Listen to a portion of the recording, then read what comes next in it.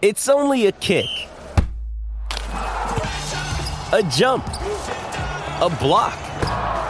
It's only a serve. It's only a tackle, a run. It's only for the fans. After all, it's only pressure. You got this. Adidas.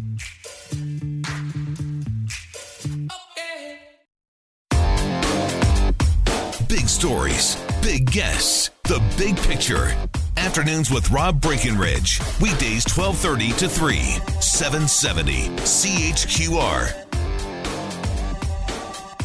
I'm very excited to talk about this new book, his latest, I believe now his seventh book. Ken Dryden, Hall of Fame goaltender, six-time Stanley Cup champion, former member of Parliament, cabinet minister. His latest, it's called Scotty, A Hockey Life Like No Other. And as mentioned, he'll be in Calgary for an event, part of WordFest, Friday night at the Central Library. More at wordfest.com. Ken Dryden, so great to have you with us here. Welcome to the program. Thanks a lot, Rob. Obviously, look, Scotty Bowman, someone very integral in your life and hockey career, somebody you're very close to. But the idea of telling a story about him and telling it this way, where did that come from? Well, I mean, the first part of it was that it just seemed as if there had to be something about Scotty. Scotty is now 86 years old. He has lived a life like no one else has ever lived and like no one else will ever live again. He's been not only close to hockey for almost all of his 86 years, yeah, but he has been up close to it for all of that time. And so, you know, that his story couldn't be lost. It had to be told. So that was the first part of it. And the second part was then how and how to do it. And not to do it as a sort of a series of war stories, and which are fine and they're interesting. But what makes him unique is his life as a coach. And so instead of asking him to be just a storyteller, to ask him to be a coach and to be the coach again. And you know, because he has seen all of the great teams for the last 70 plus years, and he's seen all of the best players. He's coached, you know, many of them, and he's coached again against most of the others. Is make him the coach again and make them a coach of both teams. Have him choose the best 8 teams of all time, and then have them play off against each other. You know, the teams that he thinks are the best, and ultimately the team that is the best. But not just offering the opinion of it and with a nice list of top 8 and here's the top team, but the essence of it is the why. Yeah. Is that why this great team and not this other great team? What was it about them? If you were coaching them, how would you coach them? How would you coach against them? What are their strengths? What are their weaknesses? And so that was sort of the original core of the book. But then, as I said to him, that really, in order to get at those, you need to set a context. So if you're choosing a team, and here's sort of a spoiler alert, I mean, one of the teams is the 1952 Detroit Red Wings. Okay, it's 1952. And training camp for Detroit, you know, opens in 51 in September. Where are you? What are you doing? Okay, well, I'm born in 1933 in September, so I'm just turning 18 years old, and I'm doing this and I'm doing that, and my parents are doing this and that, and my brother and sister, and whatever it is. So you set your own personal context, but then also set the context of hockey at that time. Okay, so at that time, there's still the 6 teams. They're out of the war years now. All of the players are back. The teams are kind of into their full strength, but there are some horrible teams. Chicago's a very bad team. The Rangers have never been very good, and the Bruins aren't very good. The Leafs were great in the late 40s, but now they're starting to fade, and Detroit is becoming this first great powerhouse of the league, and the Canadians are not quite there yet, but they're sort of on the horizon. Whatever, you know, the story happens to be. And then with the next team, the same thing, and the next team, and the next team. So in the end, it becomes Scotty as the coach, but at the same time, it is a biography. It is his story, but it's not just a story of the past and of his mind and his approach and his thinking of the past. It's putting him into the present as the coach, and so it's taking all that he has learned from the past and applying it to what is going on now. Yeah. Which is quite fascinating. Obviously, though, it's a process that inevitably is going to involve you, teams that you played on, or how he would coach against you, or how he would coach you. And so you're kind of back to maybe those days where he did coach you, and he was casting judgment or making decisions that maybe you didn't agree with.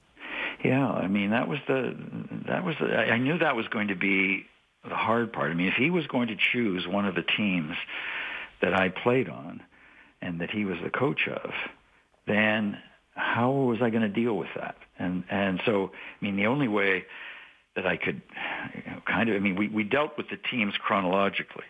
And so of his 8 teams, okay, here are the 8, and I'm going to make up statistical binders for each of those teams. I have a friend who did the NHL record guide and record book for years and years, so he was able to put together the statistical package, one binder for Scotty, one for me, and then we would move ahead chronologically with his 8 choices. But at some point, if the team that I was on was one of them, then what? And so I decided, okay, we'll deal with that one last, even if chronologically it doesn't come last. And so that's what we ended up doing. And it was hard. I found it hard, and I found it those conversations when I knew that our next call was going to be about that team, and the next few calls would be about that team. Is what's Scotty going to say? Yeah. And then if it is one of those teams, then you get into the playoffs. And how's that team going to do? And so it was, and I would find myself getting nervous. I mean, really. I mean, and again, I didn't know how these things were going to turn out, and I didn't want to know. And I told Scotty I didn't want to know. These were his 8 teams. He was the one who was going to, I could ask questions. I could probe. I could say, well, you said this. Well, then why wouldn't that work against, this team? And why? I could do all of that. But in the end, it was his conclusions and for his reasons. And I had to find a way of living with that. He came into your life after the season of 71, where you obviously were a big part of that story that year as a rookie goaltender. An unusual situation where the team changes coaches after winning the Stanley Cup, but it worked out pretty well in the end. You had, I think, 7 seasons together. At what point, or did you already know coming in that this was this was a special person? No. I mean, I had heard about Scotty mostly from St. Louis, but a little bit from beforehand. I mean, that he was this kid who was coaching junior teams and coaching some really good junior teams, and at an age when you don't get the chance to coach good junior teams, and you don't win championships or win Memorial Cups or go to Memorial Cup finals at that particular age. So I knew that by reputation he was kind of this wunderkind, but that was as much as I knew that way until St. Louis, and then that St. Louis. And those of you who have long enough memory is that with expansion from 6 teams to 12 teams, all of the new teams were in their own conference. Right. And so you had the 6 established and stronger teams playing against each other, and then the weaker teams, the new ones, most of their games were against each other, and only a little bit against the established ones. And the winner of the expansion teams would play in the Stanley Cup Finals. So for 3 straight years, St. Louis was in the Stanley Cup Finals. They got swept 3 straight times, right. by the Canadiens and the Bruins. But they got there. They got to the Stanley Cup Finals. They weren't the second best team. They were far from it. But they would get to the finals, and he was the coach. So I was aware of him then. And I knew that he was coming to Montreal with a big reputation at a pretty young age. I mean, he would have started with the Canadiens. His first training camp would have been 71, 72, and so in 71 he would have been turning 38, at that time. And the first year was not a good year. I mean, we weren't that good. We had won by surprise the year before. The Bruins, came storming back. Chicago was good. The Rangers were good. And we lost out in the first round. And so this was not a great year for Scotty. And it was in the second year there that we found, we rebounded back. We got better. We were getting some younger players in that would become great stars. And we won the Cup in Scotty's second year. And so pretty soon it was clear that this guy is really good. And then it became that much clearer in the last 4 years of the 70s when we won 4 straight Cups. And that this guy's really good. I mean, you can win one, and that's hard, but it's possible. Winning 2 is really hard. 3, boy, you've got to be good, and 4, you've got to be beyond that. Yeah, and he added a few more to that, too. And then he did. Yeah. The book is called Scotty, A Hockey Life Like No Other. And as mentioned, you'll be here in Calgary this Friday night at the Central Library. More details at wordfest.com. Ken Dryden, always great talking to you. Thank you so much for making some time for us here today. Oh, you're welcome. Thanks, Rob. All the best to you, sir. Ken Dryden, Hall of Fame goaltender, 6 Stanley Cups. Obviously, some time in politics, federal cabinet minister, now author. His latest, Scotty, A Hockey Life Like No Other. We are back with more right after this.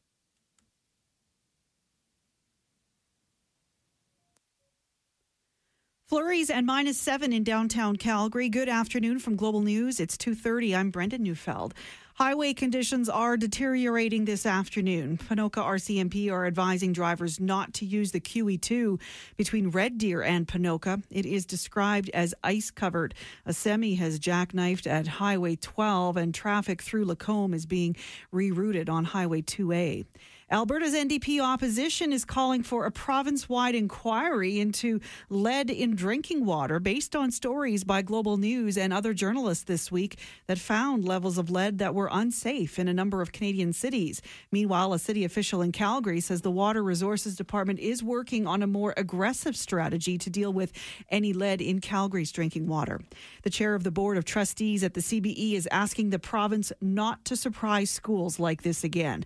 Marilyn Dennis was commenting on the effect of the new provincial budget on the public school board. She says the board will get at least $32 million less this year, despite an increased enrollment of 2,400 students. Officials say they're looking at all options to balance the books, and that includes possibly cutting current teachers. The Calgary Meat Council is welcoming the end of a Chinese ban on imports of pork and beef products. It's estimated to have cost farmers almost $100 million since it began back in June.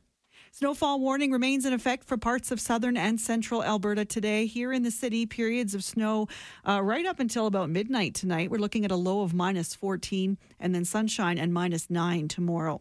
Right now it's -7. Breaking news when it happens. Our next scheduled news at 3. I'm Brendan Neufeld.